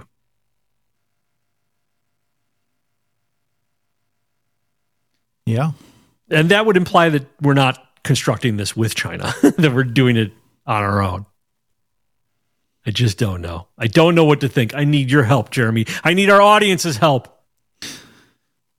Yeah, I mean, I don't understand all of the geopolitical, stuff with China and Russia, but my view is always the same, that where they're working together with us, in the places where it seems like we're working with them, or people in our government are working with the Chinese government, those are the common interests of all of the people in power to push toward the global governance system. And then when you see things that look like it's, where there's opposing forces coming from what look to be friends and all of a sudden looking like foes, that's because everybody pushing toward the global system is still pushing toward a global system that they have more power and control over. Correct. We are creating the mirror version, the less effective version of China. We're China light. That's what we're doing. It wouldn't surprise me for a minute if we've been outmaneuvered by them and end up in a much worse place. It seems like everybody, though, that's involved is willing to do whatever it takes to go closer toward the world system. And it might not matter who's in control of it. I would agree with you. I don't think there's much benefit to having the United States controlling a fascist regime as opposed to China. I think that's actually what we've had now for several decades, and we are now all living with the glorious benefits of that.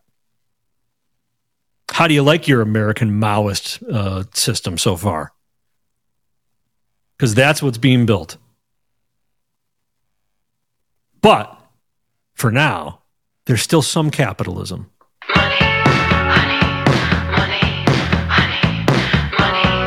That's right, ladies and gentlemen. We've arrived at that time in the show. Jeremy, we've given a lot of value so far, don't you think? Well, I know you have. I'm still coming off of Whatever, my you can crazy ride on my week. coattails. That's what I'm doing because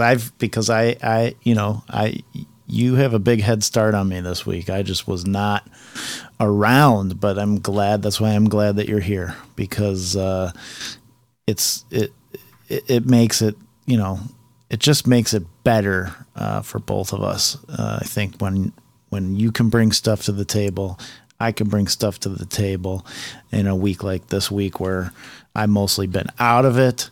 I can just rest on your shoulders, let you be the heavy lifter and carry the weight of the show. If this is how you are when you're letting me do the heavy lifting, then we're in good shape, and I'm happy to do it. I'm sure that you will do you did the heavy lifting when I was out of town a couple weeks ago, so it all evens out, my brother. And this is the time when we tell people about the value for value model. So if you feel like even when I was flying solo, now that Jeremy and I are back together again, do you feel like what we have been doing, the show that you've been listening to today, the shows you've been listening to in the past, do these bring you value? If they do, we ask that you return value to the podcast. That's how value for value works. We do not accept, nor do we solicit, any corporate advertising. That is because you can't have a free and open discussion if you have corporate advertising. You have to deal with the risk aversion of the corporations, and because now anything conservative, anything counter narrative has been deemed the ultimate risk, you just simply cannot build an entity, a show, a community like this with the backbone being corporate money. You can't do it. And that's why we don't do it. We have citizen sponsors. We have our listeners are our producers. You are not just passive listeners. You're active listeners. We've talked about it already in this podcast.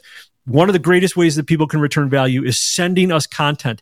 People have now begun sending content, and not only sending like a long clip, they've been responding to our request, Jeremy, to send us notes. Well, where in the clip do you want us to look? What's interesting about it? That has started to happen. My two biggest contributors right now are Janice in Arizona and Big D in AZ. Can't thank you enough. Everyone else, please follow their lead. That is of huge value. Another place that you can return value is sharing the show. Share the show. Hashtag share the show.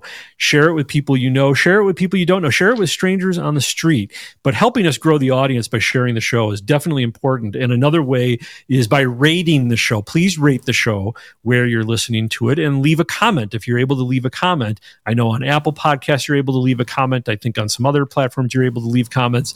That's very valuable to us. And then write us at truth@truthbait.com. truth@truthbait.com, and tell us that you left a message, or tell us that you left a rating, and tell us how we're doing. Give us feedback. We love that. Let us know what we're getting right. Let us know what we're getting wrong. Let us know what you want this show to be, because that is the value for value model. We pass value back and forth to each other. You are here early. You are our producers, and we are going to be very responsive to what you want this show to be. So your feedback is incredibly important. And then, of course, there's another thing last too. And final way to. No, there's go ahead. There's another one that's really easy, because most everyone listening, I think, has a car, right? Go run over somebody. No, does people have a can of paint? Because if you have a car and a can of paint, you can paint. Yes. You can paint on the back of your car, Truth Bait Podcast. And on the top and on the sides. Okay. And you can be a rolling advertise. Easy. This is easy for everybody to do. Okay? Anybody can do this, ladies and gentlemen. Everywhere you go, just paint your car for the Truth Bait Podcast. Right. Pretty soon, everywhere you go, you're going to see Truth Bait Podcast cars. And if we spot you out on the street in a Truth Bait Podcast car, we will give you a $10 gas card. And producer credit.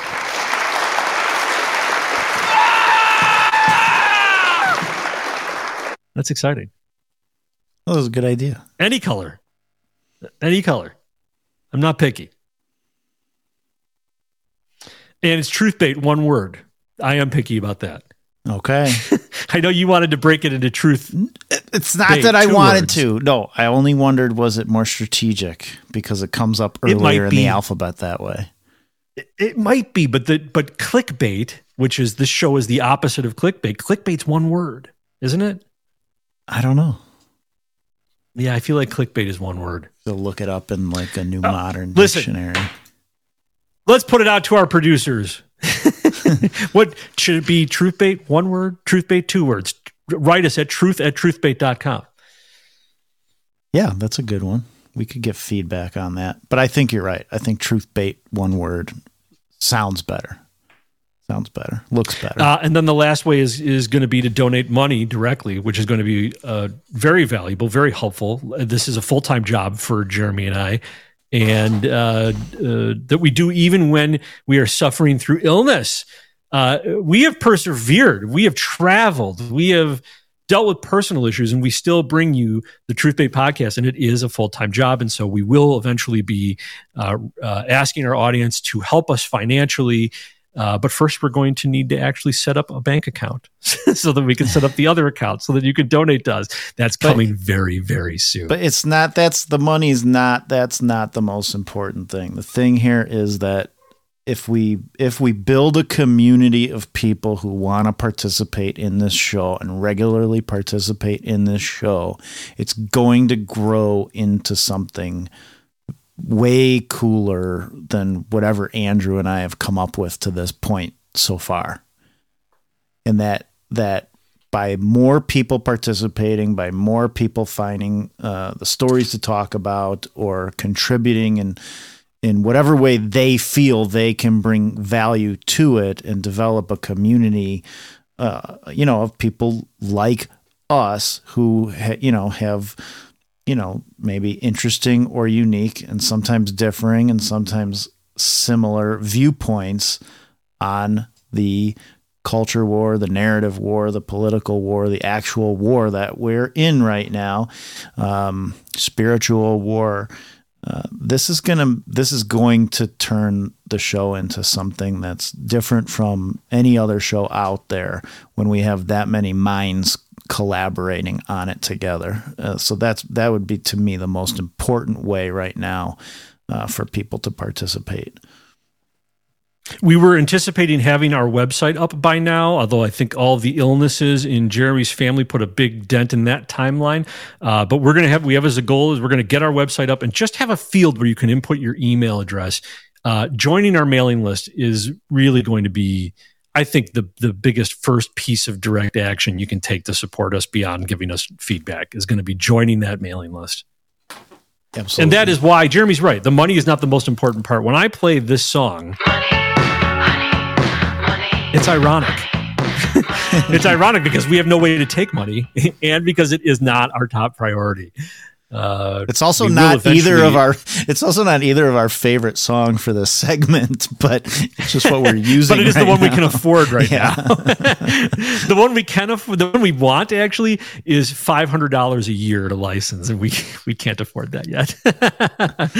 So if you don't like that Money Honey song, when we start taking donations, all you have to do is donate to us, and we will be able to afford a new song. Do you have you had Elon Musk, right?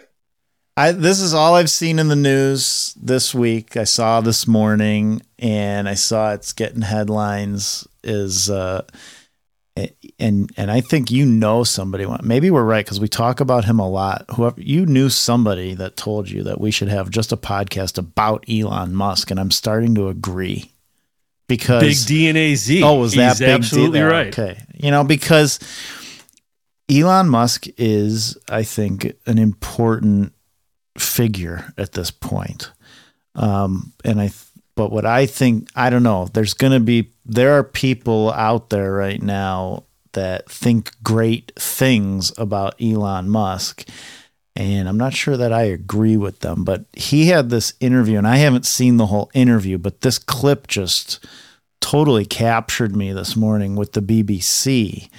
And they're talking about Twitter, and they're talking about hate speech, and I'm gonna play it, and then we could just talk about what you think about it. But I also saw if there's a certain person in the past of our life that this looks like is just screaming out of this guy's body, I think you're going to recognize it right away. Yeah, we have I know exactly what you're talking about. Who have been sacked that used to be in content moderation, and we've spoken to people very recently who were involved in moderation, and they just say there's not enough people to police this stuff, particularly around hate speech. This is the I don't even know this guy's name. He's with the BBC, but this is the interviewer who's setting up the question and.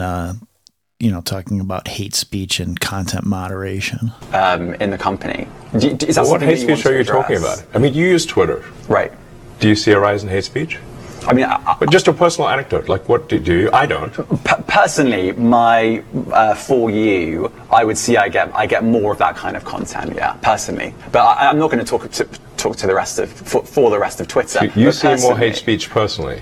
I would say I would see more hateful content in that. Content you don't like or hateful? What do you mean to describe a hateful thing? Yeah, I mean, just content that will solicit a reaction, something that may include something that is slightly racist or slightly sexist, those kinds of things. So you think if something is slightly sexist, it should be banned? No, is that what you're saying? I'm not saying anything. I'm just curious. I'm trying to understand what you mean by hateful content, and I'm asking for specific examples. And you just said that if something is slightly sexist, that's hateful content. Does that mean that it should be banned? Well, you've asked me whether my feed, whether it's got less or more. I'd say it's got slightly more. That's why I'm asking for examples. Can you name one example? I honestly don't use. Honestly, I you don't. Can't name a single example. I'll tell you why. Because I don't actually use that feed anymore. Because I just don't particularly like it. But you said a lot of people are quite similar. I only look at hang on a second. my You said you've seen more hateful content, but you can't name a single example. Not even one. I'm not sure I've used that feed for the last.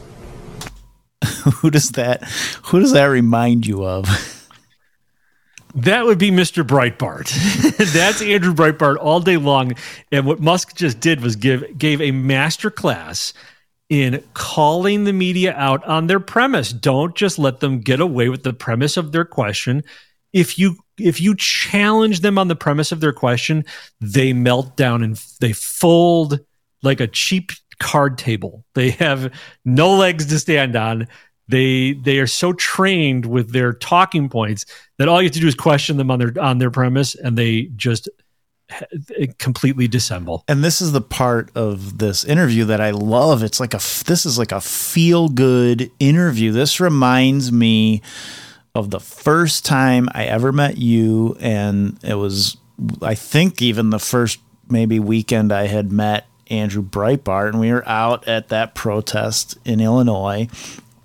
In the suburbs of Chicago, and Andrew was just looking at these protesters, asking them to give one example, of I think Glenn Beck saying something hateful, because that's what they were all out there protesting, and it was just such a perfect, like they didn't have anything because they were just programmed to protest.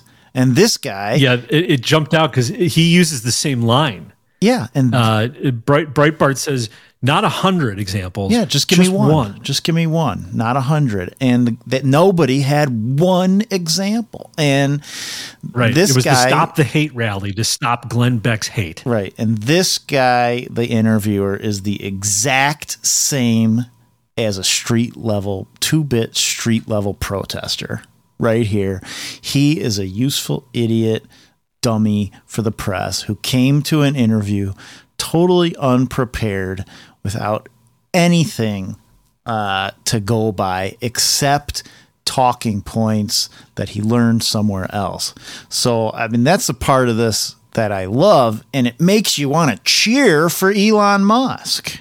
3 or 4 weeks. Well, then how did you see the hateful content? Because I've been using Twitter since you've taken it over for the last 6 months. Okay, so then you must have at some point seen for you hateful content. I'm asking for one example. Right. And you can't give a single one. And I'm saying... Then I say so that you don't know what you're talking about. Really?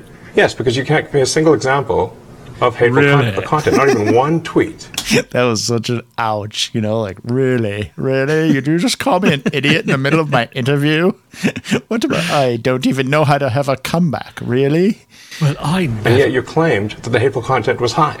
Well, that's false. No, what I claimed... You just lied. What I claimed was there are many organizations that say that kind of information is on the rise. Now, whether it has on my feed or not... I mean, right, and literally you can look at something like the Strategic Dialogue Institute in the UK. They will say that. So look, people will say all sorts of nonsense. I'm literally asking for a single example, and you can't name one. Right, and as I already said, I don't use that feed. But then how would you know that? I don't think this is getting anywhere. You literally said you experienced more hateful content, and then couldn't name a single example. Right, and as I said, that's absurd. I haven't actually looked at that feed. Then how would you know there's hateful content? Because I'm saying that's what I saw a few weeks ago. I can't give you an exact example. Let's move on. We only have a... Let's move on. Quickly, let's move away from the accident I just had on the floor. That was incredible. I mean, this is like the best interview I've ever seen. This guy just looks so stupid. But when he moves on, it gets even worse. Certain amount of time. COVID misinformation. You changed the COVID misinformation. Has BBC changed its COVID misinformation? The BBC does not set the rules on Twitter, so I'm asking you. No, I'm talking about the BBC's misinformation about COVID. He just pauses. He doesn't know what to say. I'm literally asking you about, you changed the labels, the COVID misinformation labels. There used to be a policy, it then disappeared. Why do that? Well, COVID is no longer an issue. Does the BBC hold itself at all responsible for misinformation regarding masking and side effects of vaccinations, and not reporting on that at all? And what about the fact that the BBC was put under pressure by the British government to change its editorial policy? Are you aware of that? This is not an interview about the BBC. Oh, you thought it wasn't? I see now why you've done Twitter Spaces. I am not a representative of the BBC's editorial policy. I want to make that clear. Let's talk about something else. Let's talk about something. And I stepped over the best line when he says, "Oh, you didn't think this was about the BBC." Right, and now, right now, and he says, "I'm interviewing you." Listen, I want to make that clear. Let's talk about something else. You want to talk about the BBC? All right, let's talk about something else. He said, "I'm interviewing you too." That's right. Which is something I used to do all the time in the street. I used to love going up to the reporters from local media and national media and just start asking them what they thought was going on, and it was amazing insight into their lack of mental capacity for the environment in which they existed for the moment. And so, like this whole interview just. It makes you feel good, because you see this guy looks like he's going to get attacked, and then he comes out swinging. It just gets a total 100% knockout. At the same time, I think that I don't trust Elon Musk for 1 second. What do you think? No, and the things that we've been saying are now starting to come true. Right? Did you see the headline that Twitter Inc. no longer exists? It's now X Corp? Yeah, I heard about that this morning also, which he was talking about his X app before in some clips you brought earlier in the beginning. When I went back and looked at this, Jeremy, because when we're right, I like to be able to, let people know how right we were. This was from episode 0.9. So some of our listeners today would not have ever heard this.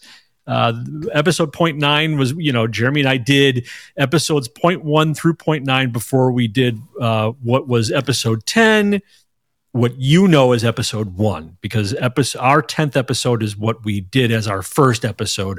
We did 9 rehearsal episodes just to begin to figure out how to wrap our minds around this podcasting thing. And you're welcome that we didn't subject you to the first 9 episodes. But this came from episode 0.9, and it was Elon Musk speaking at the World Government Summit, and where he was hailed as a hero. But he talks about the X app. What is Twitter going to be? He talks about that. And I've affected the audio so that you can tell it comes from a previous show. Instead of this show. Sounds like you're in Donald Trump's limo. Here, I can do... that's like a magic chime. We've now gone back in time. What is Twitter going to be? He talks about that. It's the absolutely everything app, and this is a little bit chilling. I'd like to, have this sort of long-term vision for something called X.com from way back in the day, which is kind of like a sort of like an everything app.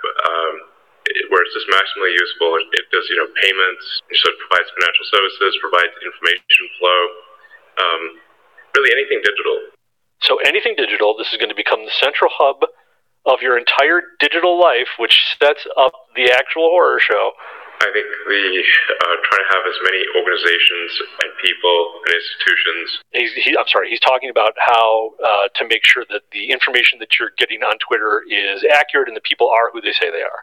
I think trying to have as many organizations and people and institutions verified as being legitimately those people and organizations is important, and to have the organizational affiliation clearly identified so that if you want to find out if somebody's actually, if an account is actually, say, from a member of parliament or a journalist, or let's say if a Twitter handle is actually belongs to, say, Disney Corporation or something like that, you can go on Twitter and it's sort of an identity layer of the internet, and you can confirm that is in fact the case. So you're gonna verify people's identity. He's not talking about Twitter is just verifying people's identity. You're going to be able to rely on that and turn Twitter into a verification resource for yourself. That's how tied to people's identity it's going to be. And I think once you've got these sort of interlocking sort of identities, it's actually very hard to be deceptive in that case, because and it's also you have a reputation to protect. Social credit score at that point. So I think then people are far more likely to be measured in their response, be more reasonable, since they have reputational value at that point. So goodbye anonymity, hello social credit score. That is, and it's going to involve absolutely everything you do because that's what he wants to build. Well, you heard it here first. If you were a close personal friend of ours receiving our early episodes. Well, and I think the bigger point in that time when we were talking about it was that you also had a clip of Klaus Schwab at the World Economic Forum or at a different summit similar to that, like the World Government Forum or something else. And he was basically talking about that type of technology that Musk was describing there. And Klaus Schwab was saying that whoever masters that type of technology will, in a way, basically become the master of the world, so to speak. And so that was pretty chilling to hear. But, I don't trust Elon Musk. And I think what you have here is another example of him coming out swinging, seemingly on the side of people with fully functioning brains and, going against this BBC reporter and, basically people who are often accused of using hate speech, which now could be something as similar or as simple as saying "I love America" or something like that, or "I'm a man, so I married a woman." Like that could be called hate speech now. So you want to get behind him, right? And I think to me this is like more positioning himself to sort of lead, but also mislead people who might be thinking along, similar lines as we do about a lot of things, to get behind him and get behind his technology pushes and things that he's doing that will ultimately become, things that we don't want either. And it also at the same time, he's not denying hate speech. He's not saying there's no hate speech. Through that entire segment of saying, give me an example of hate speech, he's reinforcing that there is hate speech. Well, there is. I mean, there's bad speech on every platform. That's just the way it is. No, but hate speech itself is a dialectical attack. Just the term itself, that there is hate speech, right, is designed yeah. Okay, I see what you're to control the way people talk and speak, and so is the term misinformation and disinformation. So it sounds like he's turning that around on the BBC, saying, is the BBC going to take responsibility for COVID misinformation? So at the same moment, he's reinforcing that there's a problem with misinformation. My view. Well, there was from those groups. There was. Yeah, those groups were actually engaging in misinformation and disinformation. That's true. My view is that he doesn't negate that, though, and he doesn't negate that. Right. No, I think you're right. We're the real culprit of misinformation. That that even ties back into the earlier segment today with controlling or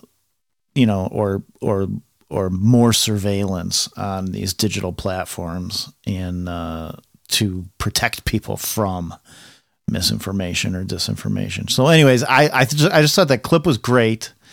It was just amazing to see that meltdown of the BBC guy, and but at the same time, reinforces Musk's hero status. It reinforces Musk's hero status for people on the right now. There's a lot of people like really cheering him on. So happy that he's out there, and I would just caution you to realize he is not a voice for freedom. He's not a voice for you. He comes from he's as close as we get now. I think that's the problem. He literally is as close as we get. I think he's sincere in his embracing of fundamental freedoms and rejecting what the left has been doing. And I think he also knows that what he's building is going to be antithetical to that in the long run. But, better him building it than somebody who doesn't embrace those things. See, I think that's the calculation. See, I disagree with that. I don't think he's sincere. I think he's sinister. I think he's raised in the elite South African communist class. And I'll bring at least one example to prove that in a later episode. Otherwise I'm going to keep that tinfoil because I haven't come that prepared today. But there are a couple of people that our audience members love. They love Trump and they love Musk, and you keep bagging on both of them. Well, I like Trump too. But he makes a lot of mistakes. He's got to be better. What did you say about Trump? And Tucker. People love Trump and Tucker and Musk, but I'm telling you, stop loving these people. None of them are going to save us. And I didn't hear you. And some of them are working against us. And I think our audience members have asked me to do this. Whenever you're going to talk about them. Go ahead. Did you have something you wanted to say about Tucker? No, I'm done. I'm done. You finish. All right. You finish. So we're at 2 hours. I have one more story. Do we go on to this? Do we save it? It's the Chicago being chosen as the Democratic convention. We could try and race through this. You want to try and race through it? That's something that I feel like I can add to if I was better prepared. It depends. Do you want to make this our first pop-up episode? We'll bring that might be cool. Okay. That might be a good idea if we made that. Let's do that. Okay, so we're going to have our first pop-up episode. I don't know when it's going to come. It's going to come soon. But it will be focusing on Chicago being accepted as the host city for the 2024 Democratic Convention. I agree. I like that. I agree. Oh, well, that's good because then that brings us here. Yeah. Ladies and gentlemen, thank you for listening. Jeremy, I am so glad you are back. Even coming in, relying on my preparation, you still bring your A game, Jeremy, and I'll take you that way over not having you any day of the week. It was like the A- game. Glad you are feeling better. Glad your family is feeling better. And I hope they continue on the mend. Thank you for listening. I hope everybody has a fantastic weekend. We are the Truth Bait Podcast, and we come to you every Tuesday and Friday without fail. Send stories to the best of our ability, by the way. But send. I'm so glad you blew it. Says the first time I blew it 3 episodes in a row. I caught myself at least. Send stories. Participate. We got to turn this into a show that really everybody is contributing. There are more people out there than Janice in Arizona and Big D and AZ, and there's others. We've got Dan in Janesville, and there's been a bunch of participants in Wisconsin. But we see people listening all over the world. I've even seen Belgium and one in India. That's amazing. Yep, I've seen someone in India. Someone in Belgium is listening to every episode. So we love you, Belgium, or whatever country you're in with your VPN. We could only get that Restrict Act passed. We could find out. Anything else? Any last comment? Any last note? That's all I got for today. Have a good weekend, everybody. And now back into the sea of clickbait with you all.